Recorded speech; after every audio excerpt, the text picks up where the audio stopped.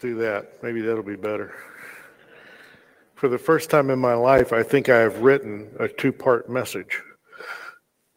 And I don't think you want to be here till 2 this afternoon, so as the Lord leads, we'll split this thing in half.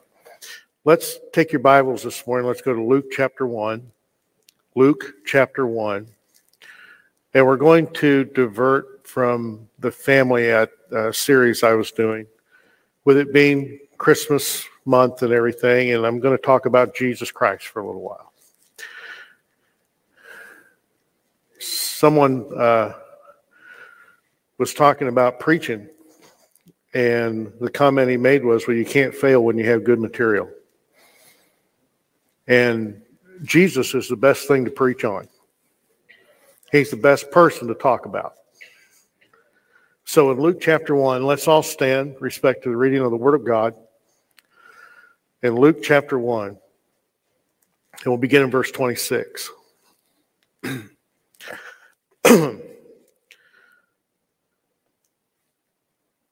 The Bible says that in the 6th month, the angel Gabriel was sent from God unto a city of Galilee named Nazareth, to a virgin espoused to a man whose name was Joseph, of the house of David, and the virgin's name was Mary. And the angel came in unto her and said, Hail, thou that art highly favored, the Lord is with thee, blessed art thou among women.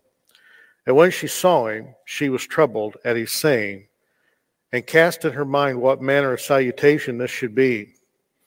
And the angel said unto her, Fear not, Mary, for thou hast found favor with God. And behold, thou shalt conceive in thy womb, and bring forth a son, and shalt call his name Jesus. He shall be great, shall be called the Son of the Highest. And the Lord God shall give unto him the throne of his father David. And he shall reign over the house of Jacob forever, and of his kingdom there shall be no end. Then said Mary unto the angel, How shall this be, seeing I know not a man? And the angel answered and said unto her, The Holy Ghost shall come upon thee, and the power of the highest shall overshadow thee. Therefore also that holy thing which shall be born of thee shall be called the Son of God. And behold, thy cousin Elizabeth, she hath also conceived a son in her old age, and this is the 6th month with her, who was called barren. For with God nothing shall be impossible. And Mary said, Behold, the handmaid of the Lord, be it unto me according to thy word. And the angel departed from her. Our Heavenly Father, we come to you in the name of our Savior, Jesus Christ. And Lord, we thank you that, Lord, you allowed your Son, Jesus Christ, to come to this earth, to be born of a virgin. And Lord, that 33 and a half years later, he was shed his blood on the cross of Calvary for the likes of us. Lord, to redeem us, to forgive us. Lord, to give us a home in heaven for eternity. That by accepting him as our Savior and asking his forgiveness for our sin, that, Lord, we be made a child of God. And Father, today, I pray, Lord, that you would bless the preaching of your word. I pray, God, that, Lord, if there be one here who doesn't know Jesus Christ, that, Lord, by the time the last amen is said and we go home, that, Lord, they would know Christ in a very personal way. Father, I pray for those today who need to grow closer to you. I pray, God, that, Lord, what's said today would encourage them, would lift them up, bring them closer to their Savior, Christ. And Father, I pray, Lord, that you would strengthen us as a church. Lord, build us, help us to grow, help us to do what is right in your sight for your honor and for your glory. Lord, we can never say that we love you enough. We can never say that we worship you enough, never say that we praise you enough. But Father, today, allow us to worship you and to praise you and to thank you for the marvelous things that you've done for us. And Father, we ask all these things in the name of our Savior, Jesus Christ. Amen. Amen. You can be seated.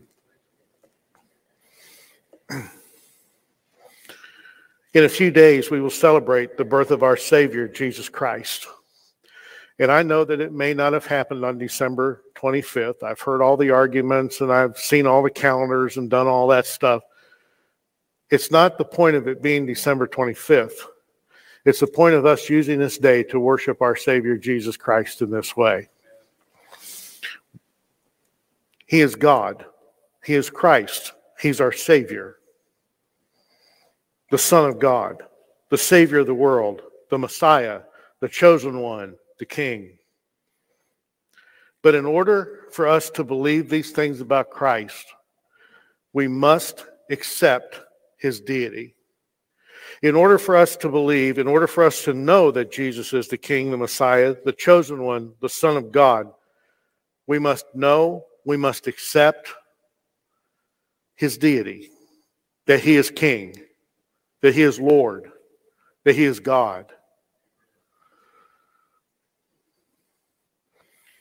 But there's so many today that look at Jesus Christ and they'll say, well, he's just another figurehead of another religion. But he's not. He's God. He's not a figurehead of another religion. He's the Messiah of the nation of Israel. He's not another figurehead of another religion. He's my Savior. He's my Lord. And he's my God. He is not just the figurehead of another religion, for he will be the one who comes to take his children home. This is who Christ is to me. But we must accept his deity in order to know that he is Christ. I have looked at several aspects of his deity, and this morning I want to share a few of those with you. The first thing we see to prove his deity is that it is defined in predictions found in the Word of God, or prophecies about him in the Word of God. We see, number one, in Isaiah 7:14, the Bible says, therefore the Lord himself shall give you a sign. Behold, a virgin shall conceive and bear a son, and shall call his name Emmanuel. We see this fulfilled in the book of Luke, in what we just read, that the angel Gabriel came and told Mary that she would be the chosen one, that she was highly favored of God among women, that she would be the one to bring forth the Son of God. There are those today who would say that Mary takes a special place in Christianity today. But my friend, she was simply a handmaid of the Lord. She was the one that God chose. She was the one that God selected. She was the one that God placed his hand upon to bring forth Jesus Christ into this world. She was a virgin, just as the book of Isaiah says. And it's not that some people will say she was a perpetual virgin, but she wasn't, because later on in Matthew 13, we see the names of Jesus' half-brothers on this earth. Not too long ago, someone told me that she was a temple virgin, and that because of that, that's why God selected her. But the problem of it is, to be a temple virgin, she had to be a perpetual virgin from the day of her birth to the day of her death. But from Scripture, we know that that is not the case. You see, she was the one who God chose. I can't explain how it happened. I don't understand how God was able, through the Holy Ghost of God, to overshadow this young lady and for her to be found with child. But God, in his infinite wisdom, chose this direction to bring forth his Son, Jesus Christ. Preacher, do you believe that really happened? I really believe it happened. You say, why? Because I'm placing my faith in the Word of God. And through my life and through the years of ministry that I've spent, I've come to find that the Bible's true. You can't deny it. You can't change it. You can't correct it. That Bible is infallible. It's inerrant. It not only contains the Word of God, but it is the Word of God. And we must place our faith in something that we accept as true, that we know is infallible, that we know is inerrant, that we know is the Word of God. And we must accept beyond question what we find within that book. Ladies and gentlemen, I present to you today that the prophet Isaiah said that a virgin would bring forth a child and would call his name Emmanuel. And we see it fulfilled in the book of Luke this morning.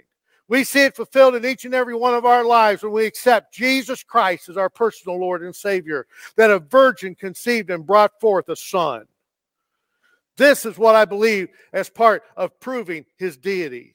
Not only that, we know that the virgin birth had to happen because of the political realm that Christ found himself in.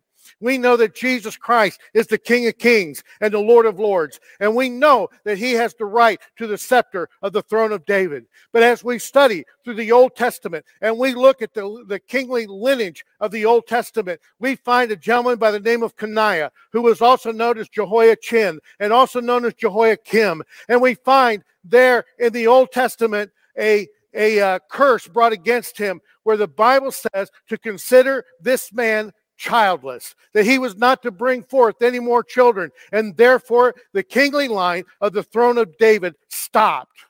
But in order for the throne of David to continue on, it had to be through a virgin birth. It had to be through the one and only God Almighty.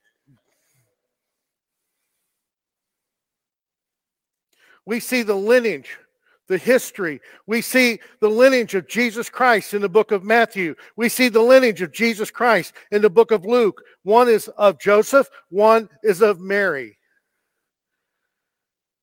I thank God for Joseph. Could you imagine how hard it had to be for him to take on this young lady who now all of a sudden was with child? Can you imagine how hard it had to be for him to believe the story that she told him? Can you imagine that discussion? Joseph, we need to talk.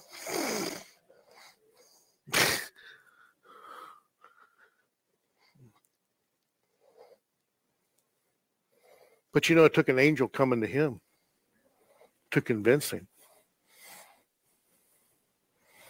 You see, let me say this. These are two people we see that walk by faith. You want an example of walking by faith? You look at Mary and you look at Joseph. The virgin birth is an absolute fact. You say, how else do you know that?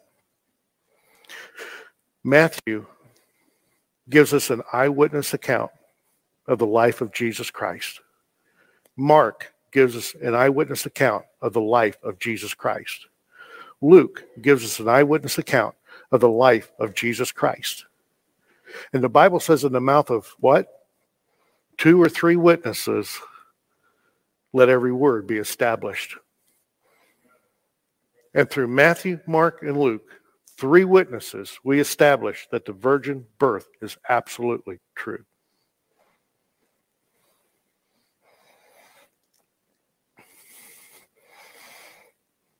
But not only do we see it in the virgin birth,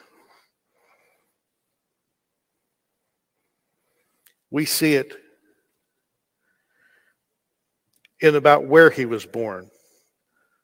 Micah 5:2 says, "But thou, Bethlehem Ephrathah, though thou be little among the thousands of Judah, yet out of thee shall he come forth unto me, that is to be ruler in Israel, whose goings forth have been from old, from everlasting." Micah foretold that Christ would be born in Bethlehem. We know this is true because when Herod wanted to find out where Christ was, if you remember when the wise men came to him and said, "Where is he that is born, King of the Jews?" He went to the chief priests and to the scribes and said, "Where is he at?" And they came back and they quoted to him, guess what? Micah chapter 5, that he would be born in Bethlehem. So see, it's not only confirmed through Scripture, but it's confirmed through the chief priests and the scribes of the time that Christ would be born in Bethlehem.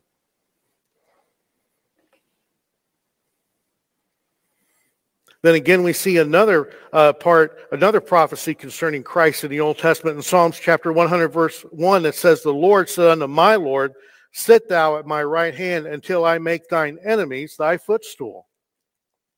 We know that this will happen in the millennium, when Christ is the king of the millennium on this earth. during the 1,000-year reign of Jesus Christ. Now, with all of that being said, I want to read to you something that I found, an article that was put together by a college, a secular college, on the mathematical probability of Christ fulfilling the Old Testament prophecies. Of all these prophecies coming true in one man's life. The science of probability attempts to determine the chance that a given event will occur.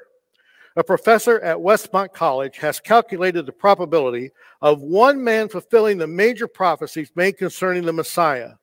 The estimates were worked out by 12 different classes, representing some 600 university students. The students carefully weighed all the factors, discussed each prophecy at length, and examined the various circumstances which might indicate that men had conspired together to fulfill a particular prophecy.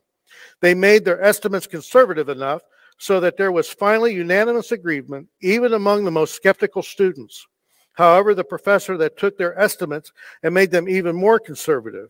He also encouraged other skeptics or scientists to make their own estimates to see if his conclusions were more than fair. Finally, he submitted his figures for review to a committee of the American Scientific Affiliation. Upon examination, they verified that his calculations were dependable and accurate in regard to the scientific material presented.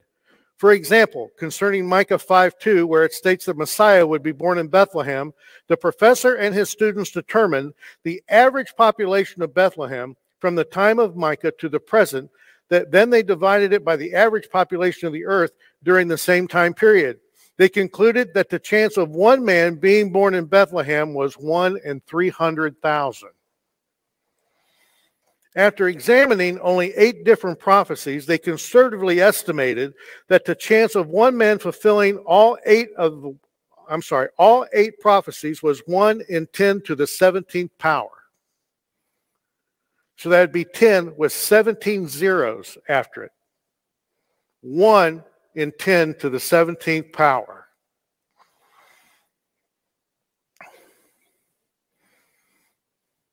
And the professor gave this illustration. If you mark one of 10 tickets and place all the tickets in a hat and thoroughly stir them, and then asked a blindfolded man to draw one, his chance of getting the right ticket is 1 in 10. Suppose that we take 1 times 10 to the 17th in silver dollars and lay them on the face of Texas. They'll cover all the state 2 feet deep. Now mark one of these silver dollars and stir the whole mass thoroughly all over the state. Blindfold a man and tell him that he can travel as far as he wishes, but he must pick up the one silver dollar that has the Pacific mark on it. What chance would he have of getting the right one? Just the same chance that the prophets would have had of writing these 8 prophecies and having them all come true in any one man from their day to present time. In financial terms, is there anyone who would not invest in a financial venture if the chance of failure were only 1 in 10 to the 17th power? No. This is the kind of sure investment we're offered by God for faith in his Messiah. From these figures, the professor concludes the fulfillment of these 8 prophecies alone proves that God inspired the writing of these prophecies. The likelihood of mere chance is only 1 times 10 to the 17th power. Another way of saying this is that any person who minimizes or ignores the significance of the biblical identifying signs concerning the Messiah would be foolish. But of course, there are many more than 8 prophecies.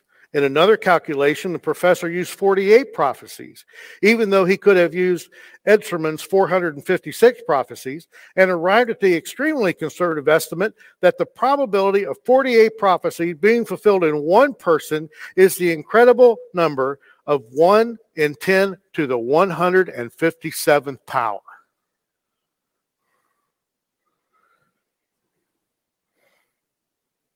The professor gives an illustration using the number of electrons. Electrons are very small objects. They're smaller than atoms, and it would take 2.5 times 10 to the 15th power of them, laid side by side to make 1 inch.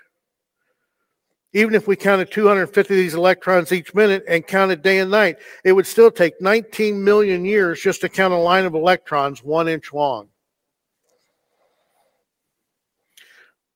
With this introduction, let's go back to our chance of 1 in 10 to the 157th power. Let's suppose that we're taking this number of electrons, marking one, and thoroughly stirring it into the whole mass. Then blindfolding a man and letting him try to find the right one. What chance he is finding the right one? What kind of pile will this number of electrons make? They make an inconceivably large volume. This is the result from considering a mere 48 prophecies. Obviously, the probability that 456 prophecies would be fulfilled in one man by chance is vastly smaller.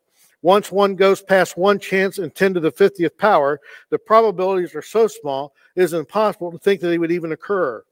As the professor concludes, any man who rejects Christ as the Son of God is rejecting a fact proved perhaps more absolutely than any other fact in the world.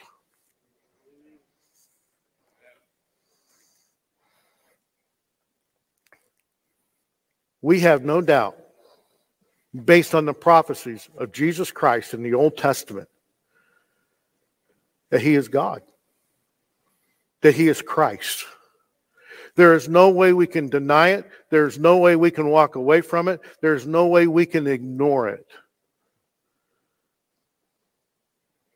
But yet people today would rather believe that sometime in how many million years past,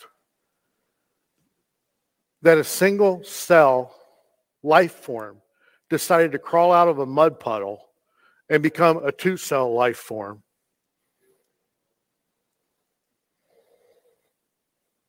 And later to eventually evolve into mankind.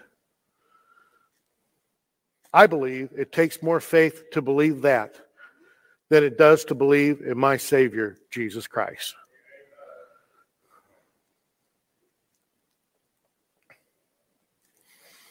We see his deity not only in prophecy, but we see his deity in divine names.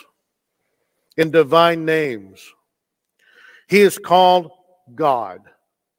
In John 20:28 says this, and Thomas answered and said unto him, my Lord and my God. He is called the Son of God in Luke chapter 4, verse 41, which says, and devils also came out of many, crying out and saying, thou art Christ, the Son of God. And he, rebuking them, suffered them not to speak, for they knew that he was Christ. He is called Lord. Matthew 12:8 says, for the Son of Man is Lord, even of the Sabbath day. And in Revelation 19:16, and he hath on his vesture and on his thigh a name written, King of Kings and Lord of Lords. He is called other divine names. In Revelation 1:17, and when I saw him, I fell at his feet as dead. And he laid his right hand upon me, saying unto me, fear not, I am the first and the last. We look at the names of Christ and we understand that by these names we understand his deity. We understand who he is simply by who he was called. When God spoke to Abraham and he told him, he said, who shall I say that sent me? And what did God say? Tell them that I am sent me. And then later on during the ministry of Jesus Christ, he said, before Abraham was, I am.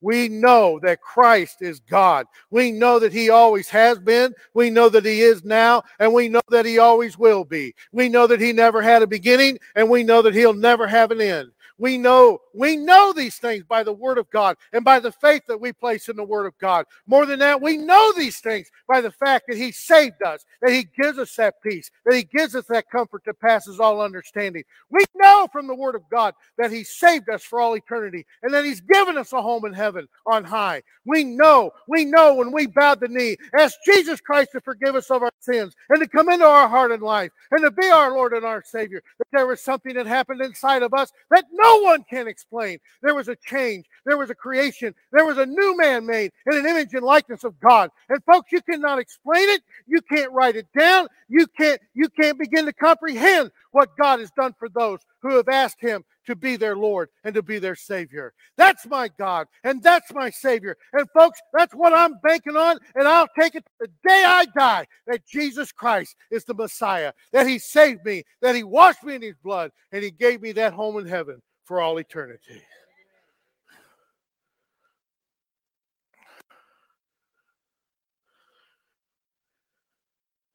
Let me say this. How can we deny him?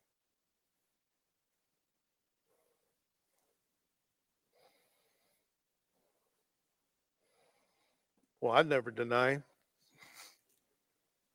You do it every day.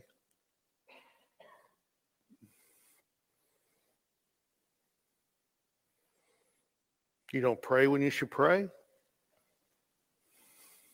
You don't thank him when you should thank him. The old man comes out every once in a while. Am I right? And every time we sin, you know what we do? We deny him.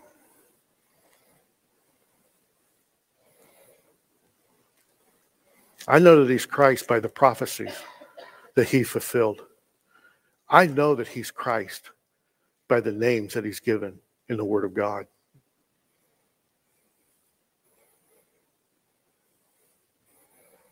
The name Jesus, a transliteration of the name Joshua from the Old Testament, means he will save his people.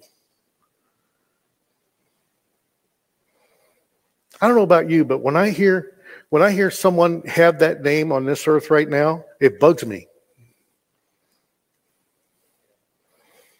I like to watch boxing on television, and there's always somebody from South America or Mexico, some boxer whose name's Jesus. And I don't know why, but that bugs me when I see a guy carrying that name. It really just bugs me. It bugs me to hear somebody take his name in vain. It hurts me, and it should hurt you.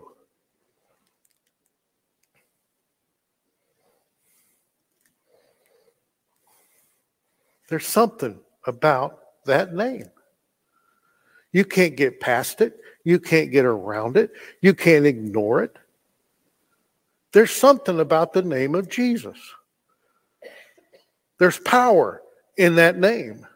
There's holiness in that name. There's righteousness in that name. And more than that, there's salvation in that name.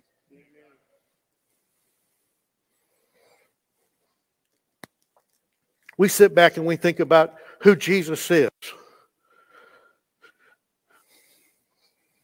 And as I said at Penny's funeral, I have not seen nor ear heard, neither hath entered into the heart of man the things which God hath prepared for them that love him. You know, people have this comprehension of sitting on a cloud and playing a harp and having a set of wings and, you know, floating around. That's not heaven. Can I tell you what heaven is? Heaven is the throne of God. Heaven is the angels and the cherubim and the seraphim gathered around the throne of God. Heaven is the saints who have gone on, gathered around the throne of God. Heaven is a place of worship, eternal and holy.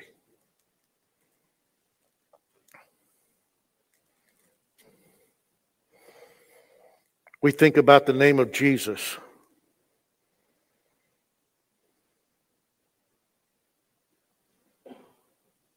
How can you get any better? My Jesus, born of a virgin in Bethlehem, lived a perfect and sinless life rejected, denied, brought before Pontius Pilate, scourged, stripped, the crown of thorns placed upon his head as he carried the old rugged cross of Golgotha's mountain.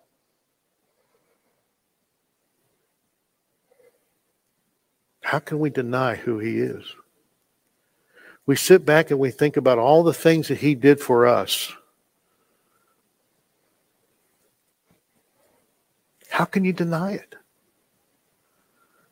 How can people today deny Christ?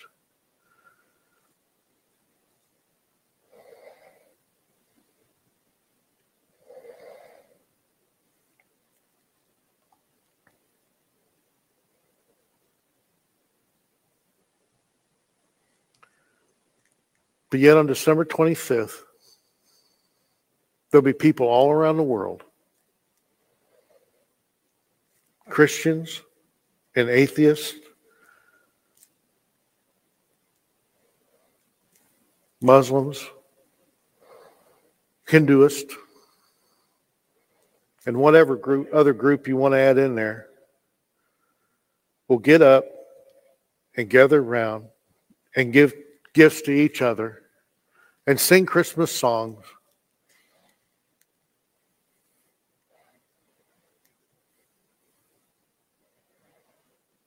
But folks, we must remember that he is the Christ.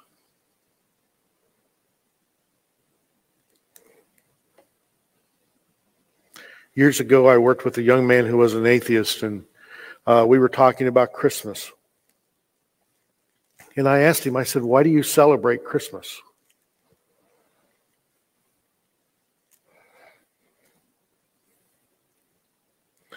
And he looked at me kind of funny. And he said, well, it's just a time for us and the kids. I said, but if you're truly an atheist and truly believe that God never existed,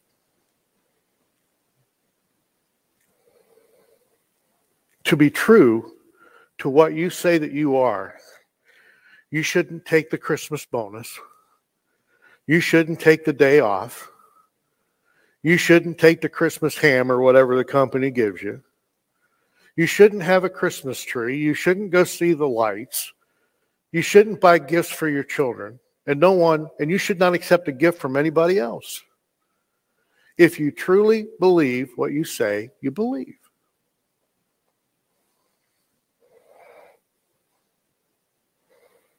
Well, that's not funny.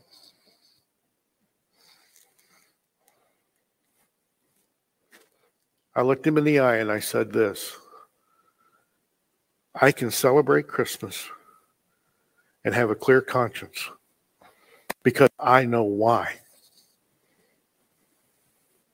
I said, you don't have a clue.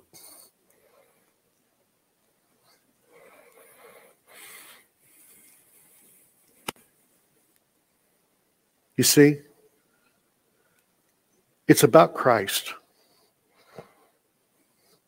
Can I encourage you? Say Merry Christmas to somebody, not Happy Holidays.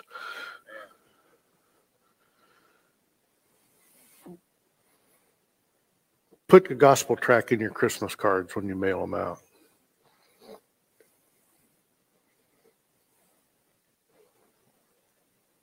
You see, this holiday coming up isn't about us.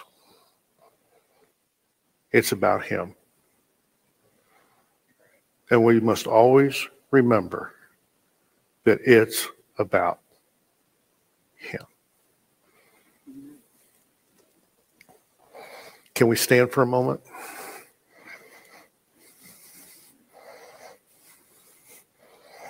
See, I told you I'd be good. I told you I'd split it into two parts.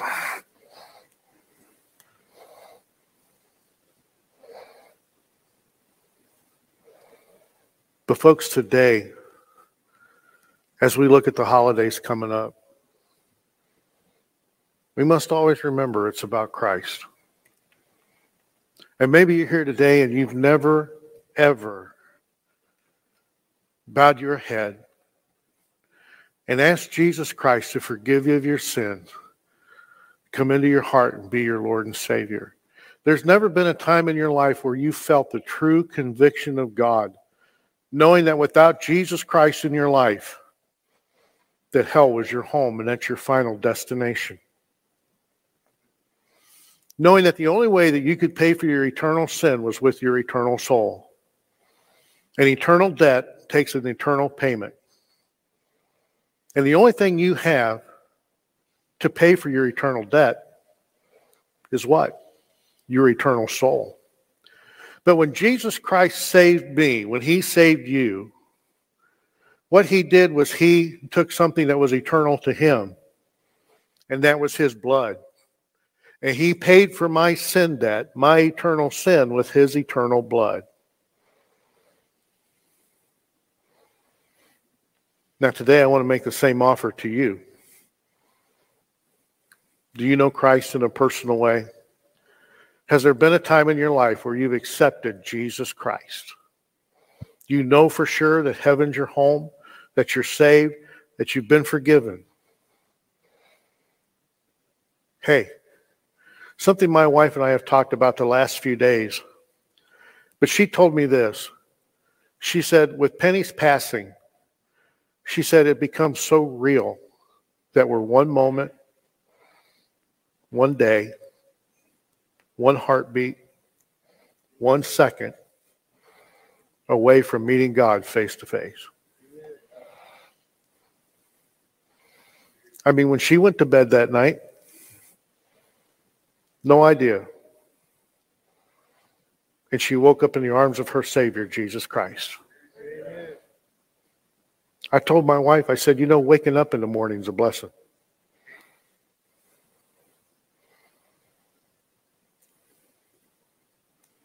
What about you? Do you know Christ? Are you saved? That's why we're here. Christ wants to give you the greatest gift of all. And that's the gift of eternal life, the gift of salvation.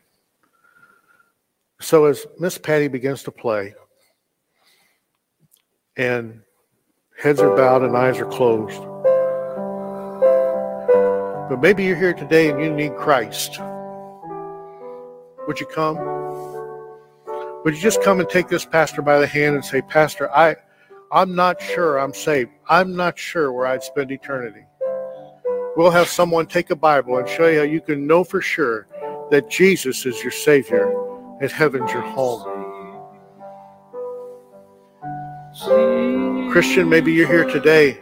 And as I said, there's times in our life when we just flat deny Him.